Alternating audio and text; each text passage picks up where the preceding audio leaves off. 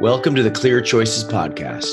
I'm your host, Rob Eigner, and it is my unique privilege to bring you intriguing conversations with people who have made the bold choices necessary to elevate their lives and create a positive impact on the world. By hearing their stories, I hope you walk away more motivated and more inspired to do the same in your life. Because we all have choices to make. My goal is to help inspire you to make more conscious and powerful choices, clear choices. Now let's get started. Hi, Clear Choices listeners. Rob Eigner here. We have an incredibly special guest today. I'm speaking with someone, Travis Mills, who I reached out to the first month that I started this podcast back in October. Travis Mills is a United States Army Staff Sergeant. He was in the 82nd Airborne Division, and he was critically injured in Afghanistan. He's one of only 5 servicemen that have survived a quadruple amputee injury. I want you to get your head around that. Quadruple amputee injury.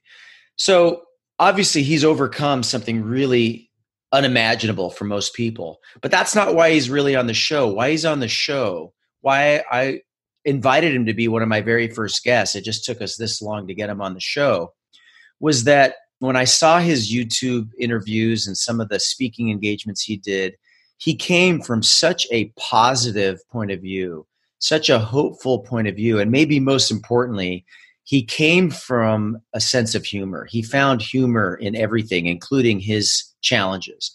And I just found that incredibly inspiring. And now it's kind of poignant and perfect that we're not doing the interview until today, because as our country finds ourselves in the midst of this coronavirus challenge, to hear the perspective of someone who's been through what Travis has been through, but also is approaching life the way he's approaching it, I think is going to be incredibly valuable. So with that said, welcome to the show, Travis.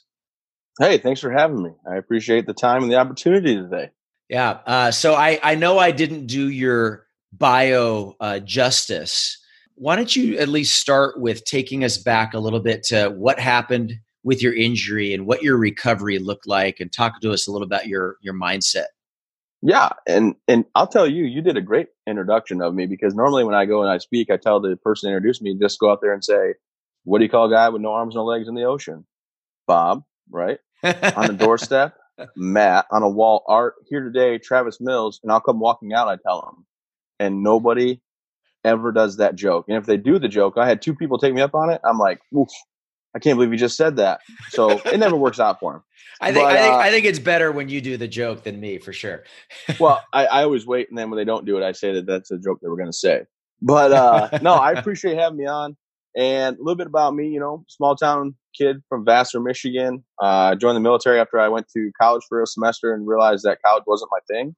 I did 3 deployments with the 82nd Airborne Division. And on my 3rd deployment as a staff sergeant, I was on a patrol, set my backpack on the ground, and it happened to land on top of a bomb. And it was a 120-pound backpack. It landed on the bomb. The bomb went off. And as it went off, it took my right arm, right leg off automatically. They actually never found those pieces of me. I got thrown to the left side of my face. And when I rolled over my back to see what happened, my right side was gone. My left leg was dangling. If you can imagine your left ankle bone touching your left thigh, that was doing that. And my wrist was blown out pretty bad, but I still had use of my thumb, index, and middle finger. So I hit the ground. I rolled over, left eye swelled shut. I see what happened. And my medic, Dan Bateson, starts to work on me. And I look at my medic and say, hey, doc, you're not going to save me. Like, just go save my guys, bud. And he ignores that, put tourniquets on my right side. My platoon sergeant, Sergeant Hambright, puts tourniquets on my left side. And while they're working on me, in my head, I keep seeing the movie Saving Private Ryan. And I keep seeing where the medic gets shot in the stomach. And he cries out for his mom. And he said, I don't want to die. And he ultimately, he dies. And I always told myself, I will never be that guy. I'm always the first one to exude confidence, lead from the front, first in a firefight, last out, never, show any fear. So for me, it was more about, whatever happens, happens. Don't be that guy and just accept the fate of what's about to, come to fruition, I guess, or whatever's going to happen. And as they're working on me, I radioed my LT. I reached out my left hand, which I still had parts of it working. And I radioed my LT from my hand mic on my chest. And I told him, hey, 6, this is 4. That guy's injured. And Germanic with mine. he sent Doc Voice over. He worked and Doc Voice worked on the other two guys. Then they worked on me. And as he worked on me, he was kind of in a zone of like rely on your training. So he kept trying to reassure me I was going to be okay. Like that's what they're taught. Like, hey, tell your patient they're going to be fine. Reassure your patient. Keep them calm. And he kind of got stuck on repeat. And he's like, you're going to be okay, Sergeant Mills. You're going to be okay, Sergeant Mills. You're going to be okay, Sergeant Mills. And I looked at him and said, hey, Doc, shut up. Just do your job. Whatever happens, happens. It's fine. Not your fault either way. I do appreciate you. And then made some jokes. And they got me on a helicopter within 10 minutes of that. They flew me out with my two guys. And one of my guys was yelling out in a lot of pain. And he was injured, And as he's yelling out in pain, I'm trying to tell him it's going to be okay. And I'm telling the flight medic, take your helmet off so I can hear me. And he wouldn't. And I finally worked my left arm out of the strap they had me strapped into. And I swung it over my head to get his attention. And I said, take your helmet off. I had other choice words, but whatever. And he took his helmet off and I said, hey, give my guys water and tell them they're going to be fine. I'm sorry I yelled at you. And I winked at, the one guy I could see. I was trying to reassure him it was going to be okay. And it's kind of cool. Like that flight medic, the two flight medics actually wrote my wife a nice letter. It's in my book that I wrote, Tough as They Come, but we published it in the book, and really nice that they did that. But made it to the hospital. They rushed me into surgery. I was still awake and conscious, and I kept trying to sit up. And the nurses finally had to knock me out. They're like, Sergeant Mills, you need to go sleep. I don't know how you're still awake. And they knocked me out. And when they knocked me out, I looked at that nurse, and the last thing I said to the nurse was, my little girl, I'm never going to see her again, because I had a 6-month-old at home waiting for me to get back. So I got put under medical sedation. 9 doctors and 7 nurses worked on me for 14 hours. 2 nurses for 9 hours pumped air in and out of my lungs. And I was given over 400 units of blood, which is actually the most blood ever given to somebody in Afghanistan, to the point where they ran out of A positive blood and gave me universal. So my blood type changed for a little bit to universal or O negative or whatever. Travis, let me ask you a question. This is mind blowing to hear you tell this. How did you become the person that could be so calm under such dire situations that you're keeping other people calm when you're the one who's the quadruple amputee? Like, how do you become that guy? Well, it might sound dumb, and I don't think I'm like this Lieutenant Dan, like I'm, battle and wars in my blood, and I need to die in the battlefield with my men. You remember Gary Sinise, and he's a good friend of mine now. But when I used to watch war movies, a couple things resonated. When Band of Brothers, they told Blythe to start shooting, and he has to realize that he's already dead, and he'll be the best soldier ever. And also, there's another movie I watched, and the guy said, how are you never afraid in battle? And the guy that was like on the horse talking, he said, I've seen squires pull spears out of them and fight on, and I've seen knights, cry and beg not to die. But at the end of the day, you're not in control of what happens. So if you live that way, you're fine. So for me, not that I'm like some warmongering person that enjoys it. At the end of it just is what it is. There's no other choice for me on the battlefield. It's you got to do what you got to do. And in my mindset, I knew going in, I would never be that guy that cried out for his mom, cried out for his life, begged not to die, because that's not the memory I would leave on anybody.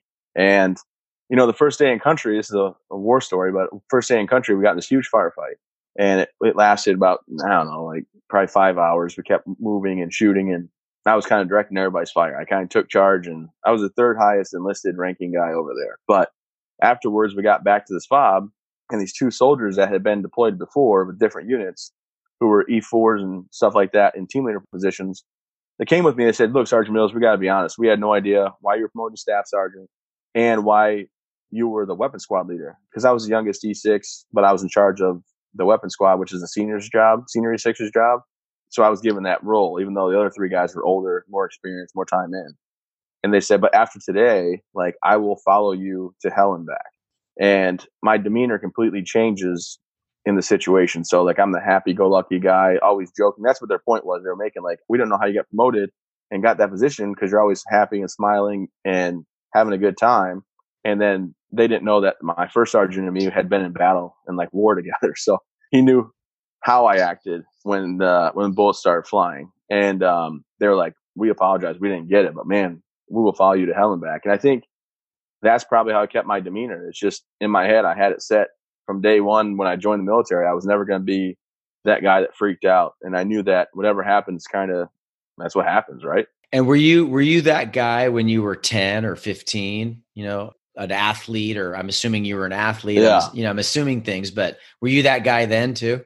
Oh yeah. Yeah. Like I was the captain of the baseball, basketball, football team on my high school, junior and senior years. I was even the varsity baseball captain my sophomore year.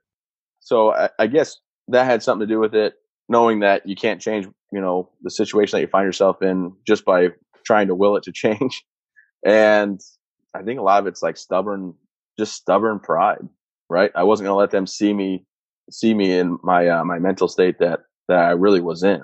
What are the choices you've made around that in your life? So, do you make a conscious choice of like, I want to be a leader, or I want to show up this way for my family or for my foundation, or, from my soldiers before I got injured, or my teammates when I played baseball? How much of that is a choice, and what's your process for determining how to be?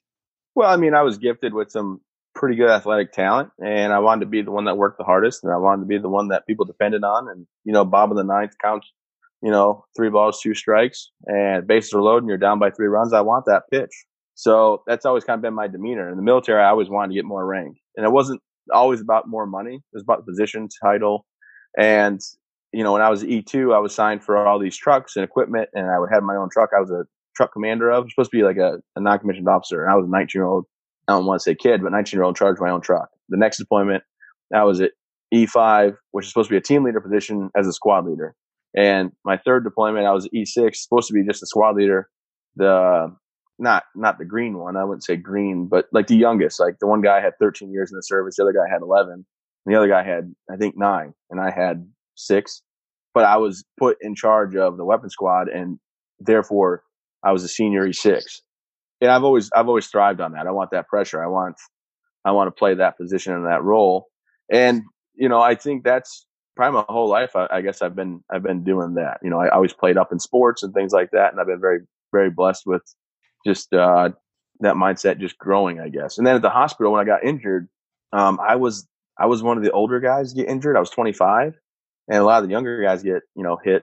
So I became someone they looked up to and they believed in. And if they had a problem, they came to me so I could fix it for them.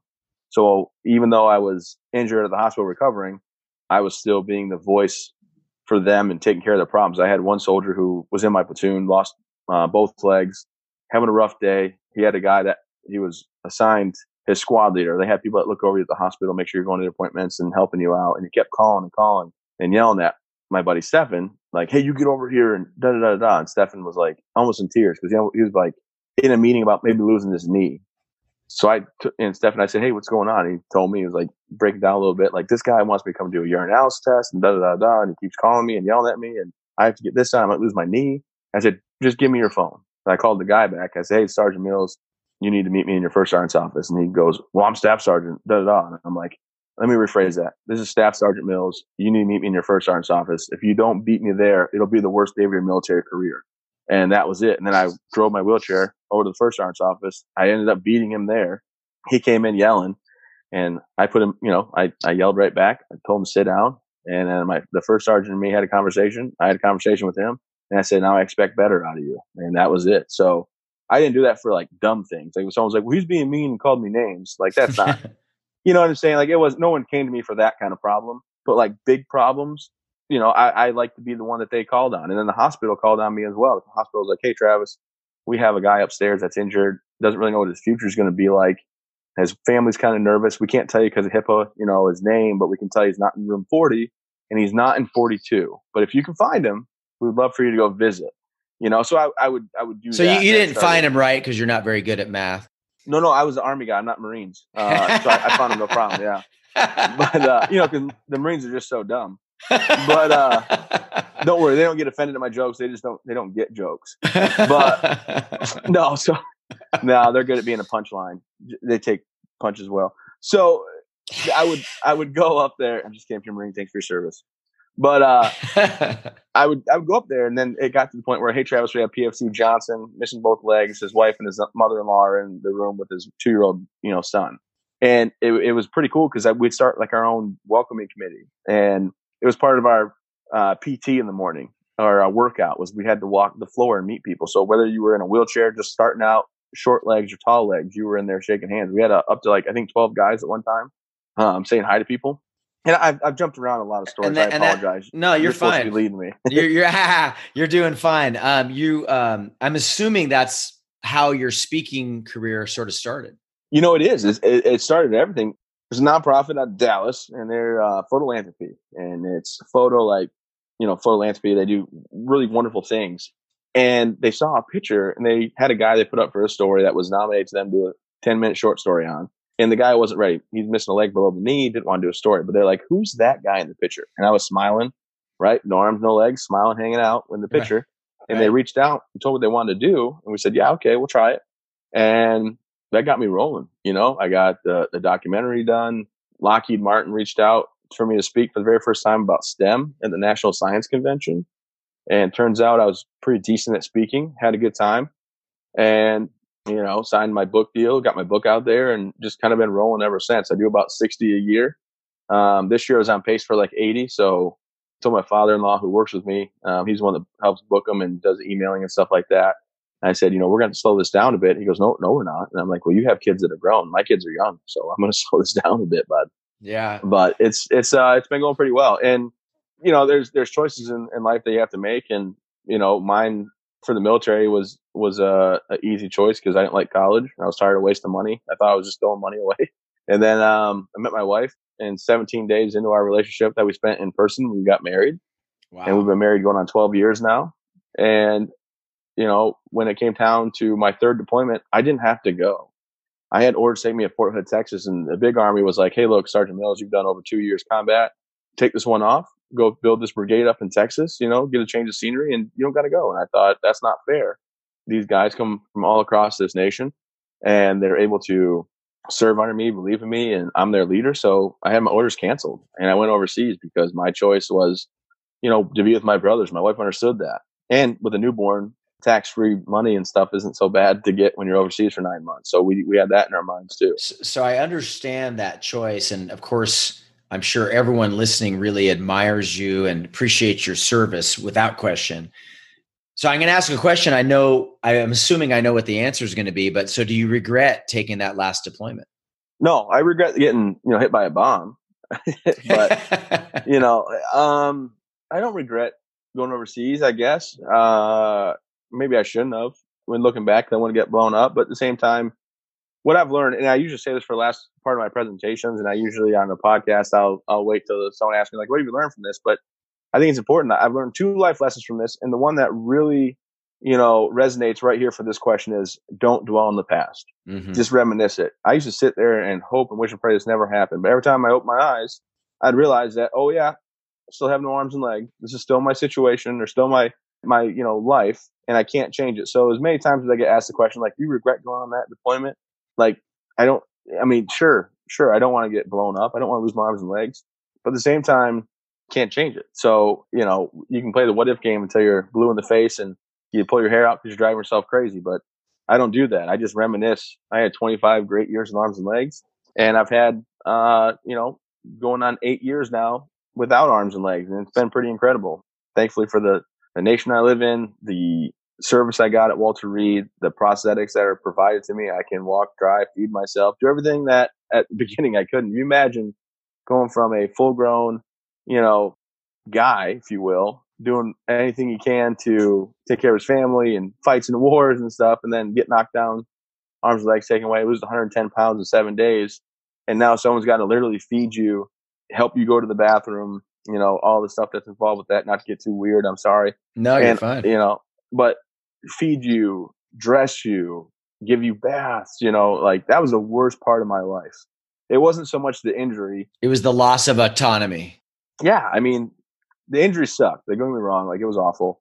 But if I look back, like, what was the worst part of my life? It was the 5 weeks I was awake. I had to ask someone to put food in my mouth. I had to ask somebody to help me go to the bathroom and clean up. I had to ask, somebody to dress me. Like, that's no way. No way do I want that. I still have 7 minutes of my day, and that's a stretch, probably only like 5. But I have to have someone help with my legs on and put deodorant on my left arm, and then also put my arm on the right way. So, like, my father-in-law, my wife, my dad, there's a very select few people that I allow into that part of my life, like, but they help me get ready for the day.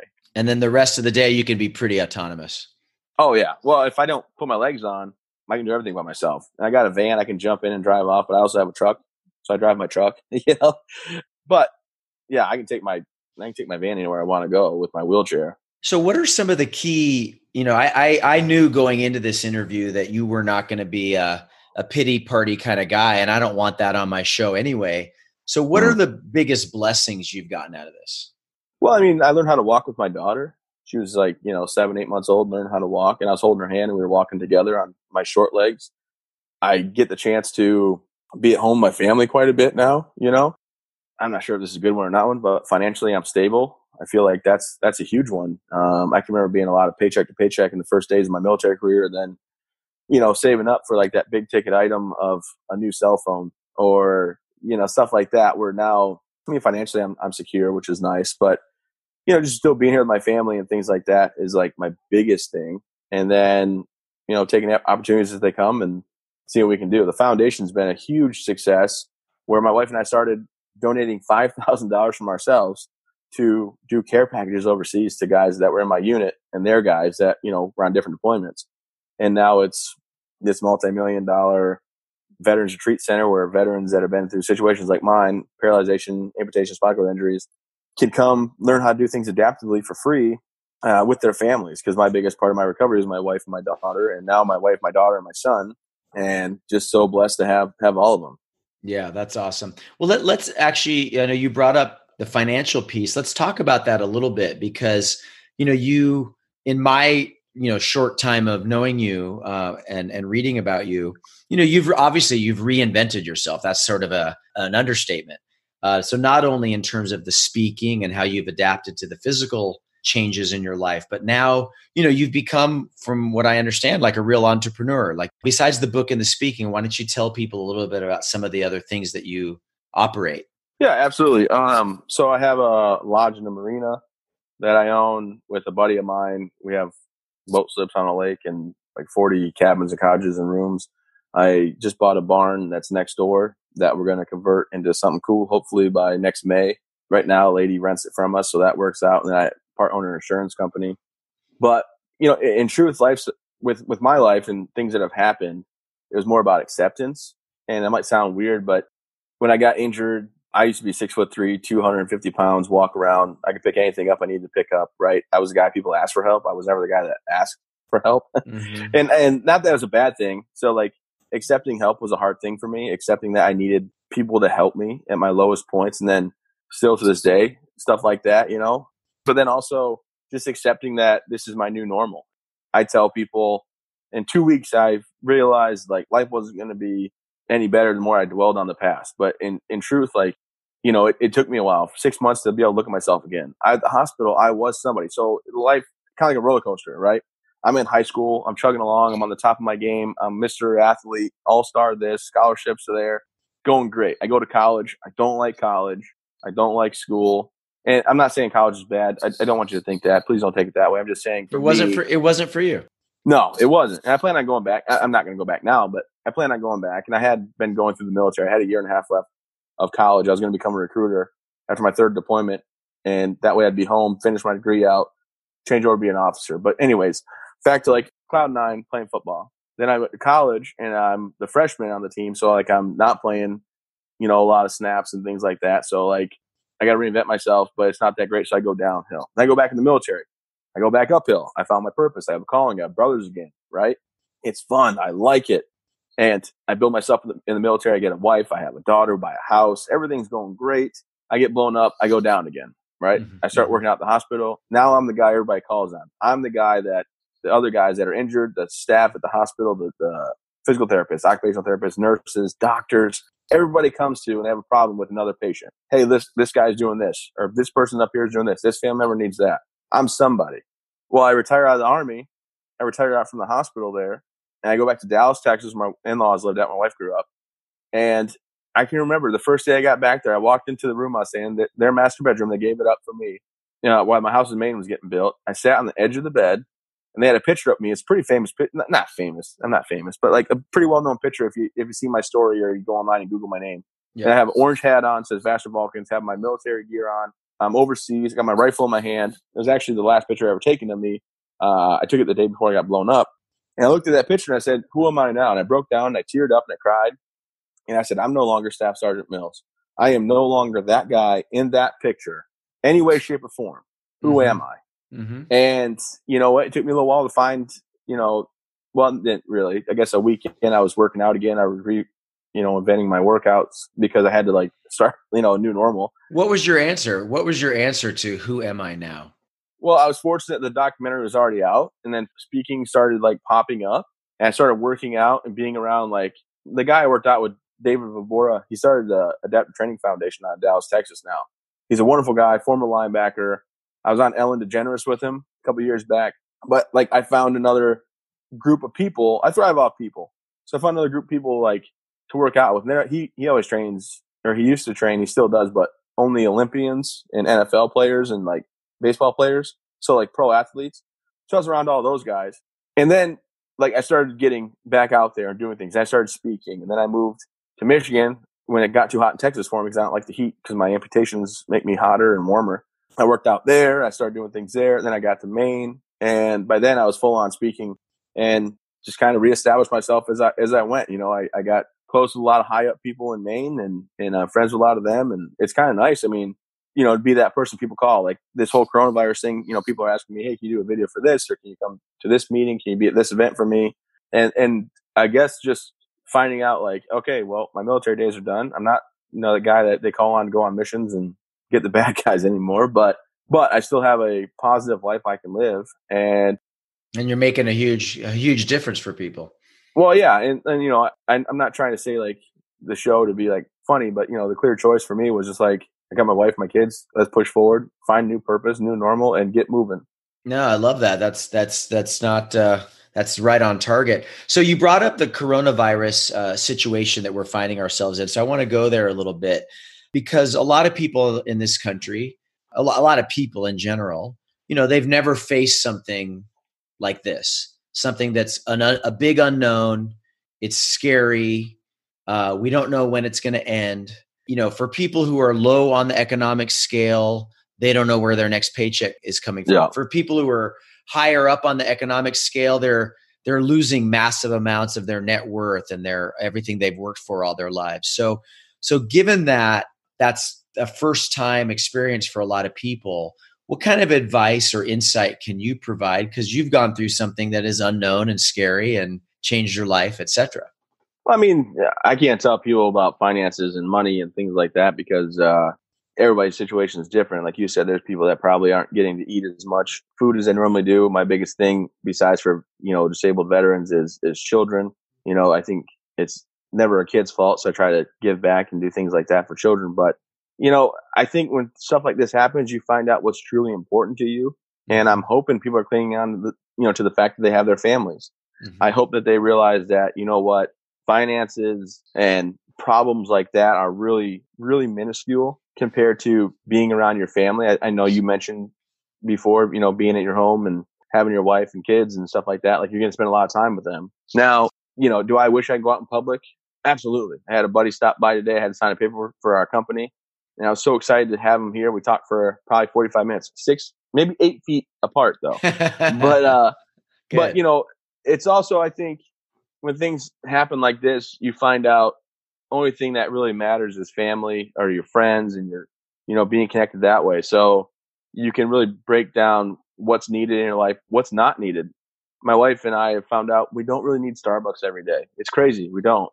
And we don't need, Amazon to buy things. And if we don't have it here, we, not that we buy a lot of stuff. I'm just trying to make a light joke, but you peel all the layers back and you find out what's important. For me, my recovery, it was my family, my wife, my daughter. Like I said, I talked to my mom sternly because she let me sleep through a visit with my daughter one day.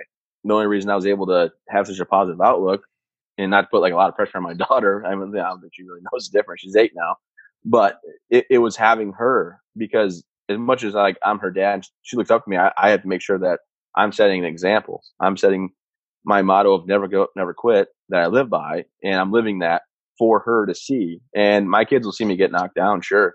they'll see me struggle sometimes. They'll never see my temper, I hope, because my wife, after 12 years of marriage, still hasn't seen my temper. Like, I don't like to get angry, and it's not my thing. I get quiet. If I ever get upset, I get quiet. But I don't know. I guess with people like struggling with financial burdens or this whole unknown, you really find out, to you what is important. And when it came down to what was really important to me or what is important, it's always been my family. I love that. That's great.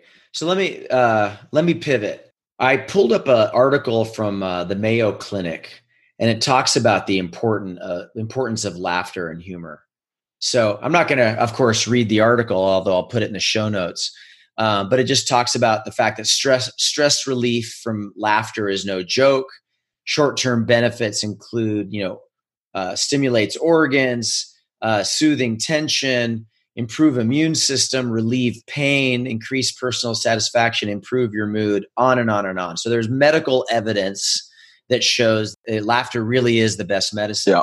Now, how conscious of a choice was that for you to use humor in your speaking and in your recovery, or is that just who you are? Well, have you ever been to a funeral and you saw the guy that was very uneasy, and then Sure. he makes jokes that are like, you're like, oh, why would you make that joke? Yeah. Yeah, that's me. I am that guy to a T. Not that I think funerals are funny or death's funny. I'm that guy because I get so awkward when it comes to like being serious that humor's just always been my go-to. Mm-hmm. And it has helped me. But what I do and what I realize is people are afraid of the unknown, like we just discussed. And when someone sees me but they don't know who I am, they have that fear of like, oh, I don't want to be caught looking, or what do I say? I don't want to say the wrong thing and offend this man. And I'll make a joke. And that makes them more comfortable. Well, it helps really disarm the situation. Are you trying to make a pun there? I caught you on that. There? I saw the pun. I got it. Yeah. But so for me, humor has always been like my go-to. I was at the hospital, and it was one of the worst things ever. The nurses were all doing their end of shift changeover, and it happened every day. And I saw them all gathering. They had me right across the hall from the nurses station in case I ever need anything, severely wounded guy. And I looked over at them all gathering. I'm like, oh my gosh, my arms, my legs, where'd they go? I had them when I fell asleep. And I'm yelling this to get their attention. And a little 8-year-old kid walked by and looks in and oh, I'm like, oh no, I'm just kidding. I'm so sorry. There's a little girl like, sweetie, and she's like, oh, and she takes off running. I'm like, oh, that got awkward. But sometimes it backfires. Yeah. Like I'll be in the grocery store and some little kid in the shopping cart's like, what happened to that man's arm? And the parents are like, no, don't say that. And I'll start laughing I just had a bad day at work, and I'm a robot. And I'll take my hand, and I know your viewers can't see it, but I'll spin it look at that. That's pretty cool. His arm just spun around in a 360. Yeah. I was going to ask you a question, Travis, and that is, I've always been the kind of person in my entire life that when I see someone who's lost an arm or they've lost fingers or there's some kind of physical abnormality, whatever you want to call it, whatever the proper term is, I don't ignore it. Like if I shake someone's hand and they're missing half their fingers, I go, oh, wow, what happened? I just kind of organically, naturally go, oh, what happened? Like curiosity, not this is weird or anything. And I always find that people who have gone through some sort of physical change, they appreciate me just kind of going like, hey, what happened, dude? What's going on? As opposed to staring or any of the other things that I'm sure you've experienced. What's your advice to people on how you would like them to interact with you when they're surprised to see, how you're living? Right? Yeah. I mean, for me, there's a line you have to draw, right? At first, you want to look, and that's fine. And, just say hi, have a conversation. But every now and then somebody stares and stares, and you look at them and they see you and they lock eyes with you. Then they go back to staring. And I'm like, what are you staring at? And I'm not a jerk. I'm like, be an adult about it. With little kids, I tell them I'm a robot working with Iron Man. It's no big deal. Right. But with adults, it's I get the curiosity, but have a little bit of etiquette. If you're looking at me for over 7 seconds and we lock eyes and you're not saying hi to me, I'm gonna have a snarky thing to say to you. Not snarky, just at first I'll be like, oh, hey, what are you staring at? I got something on my shirt, come on. Right. But no, I get asked if I see someone like you, what do I say? I'm like, I usually say hi or hello, but just everyone wants to be treated normal, you know? Keep it as normal as possible. Yeah. And, you know, I wasn't born like this. When I see people that are born with like cerebral palsy or born with amputations or deformities, and like I'll go up and talk to them and they're kind of surprised, like, oh, wow, someone's actually acknowledging me instead of like looking the other direction. And I feel bad because I think I was that person, right? Because, you know, you don't understand, right? I didn't understand what it was like to have a abnormal, you know, looking, I don't know, what should I say? I didn't understand what it was like to be like I am now, to look different. Mm-hmm. And I would probably look and not want to, you know, be rude and stare. So I'd like snap my head as quick as I could the other way. So I wasn't caught like looking at this person for what, you know, was different about them than from me or most everyday person or people. And now I realize like I'd rather have that conversation. And you see some of these. So they can understand that you're not that different. Yeah. Yeah. And I see some of these children that I'll go and talk to and they're like just so overjoyed that someone's acknowledging them. And I'm like, man, I just wish people knew. If you treat everybody just the same, you're not going to catch whatever they have. No one's going to catch no arms and legs from me, right? Like you're not going to have that.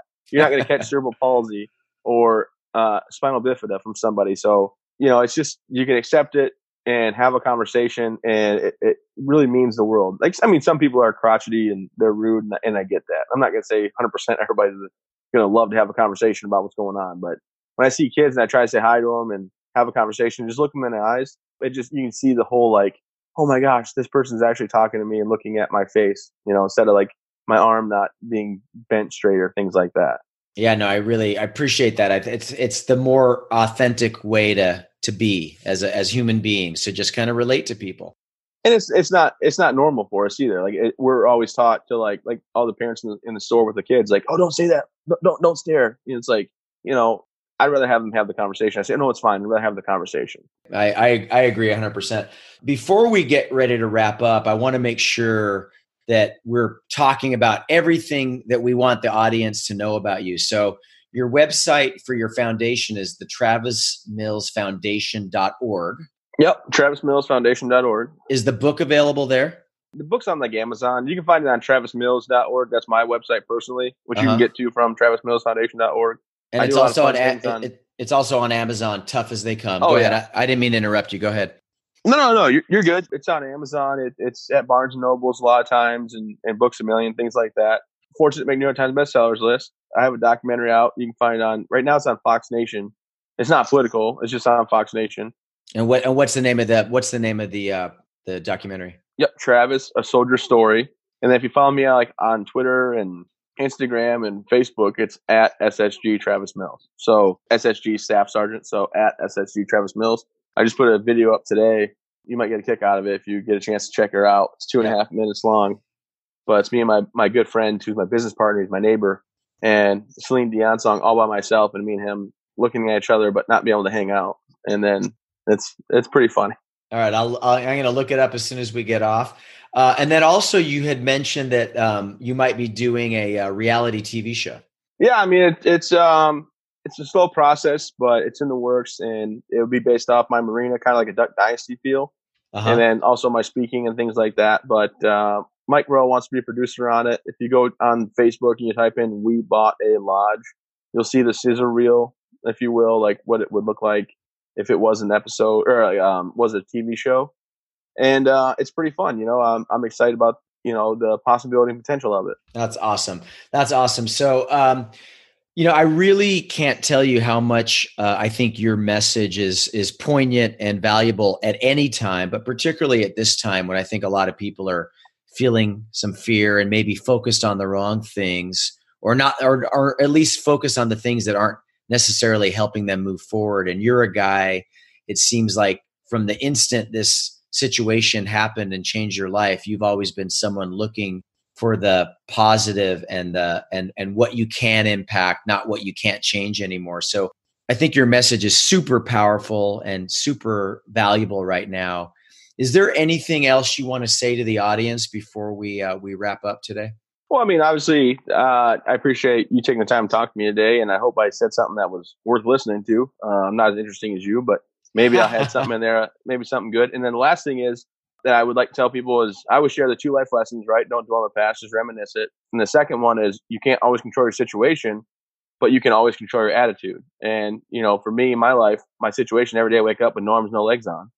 But when I wake up in the morning and my legs or my arm are off, I jump in my wheelchair. I throw my arm on off the charger because I have to charge because, electric. And I go down and have my coffee, and my wife and son come down. My daughter comes down, and we go about our day. So no matter what situation you find yourself in, whether you're COVID-19 sitting at home scared of everything, or, maybe you had a problem at work today, just understand you're in charge of your attitude. And it's all about looking at the positives, pushing forward in life, and getting after it every day. So that's my 2 cents. I hope that didn't sound too bad, but I do appreciate the time, and I thank you for allowing me to share my story with you. No, it's a perfect way to end, and a perfect message. So I really, really appreciate you being here today, Travis. Thank you so much. Absolutely appreciate it. Thank you. Thank you so much for joining us. If you've been inspired and motivated by what you heard today, please subscribe to the show so you don't miss an episode. Post it on social media, invite friends, and let me know if you have any potential guests. While you're there, leave us a review. We'd love to connect with you as well, so check out our Facebook page by searching Clear Choices. I'm available for speaking engagements, and you can find more information by visiting our website at clearchoices.live. And all this can be found in our show notes. Join us next week for more inspiring stories that can help us all make clear choices. Thanks for listening.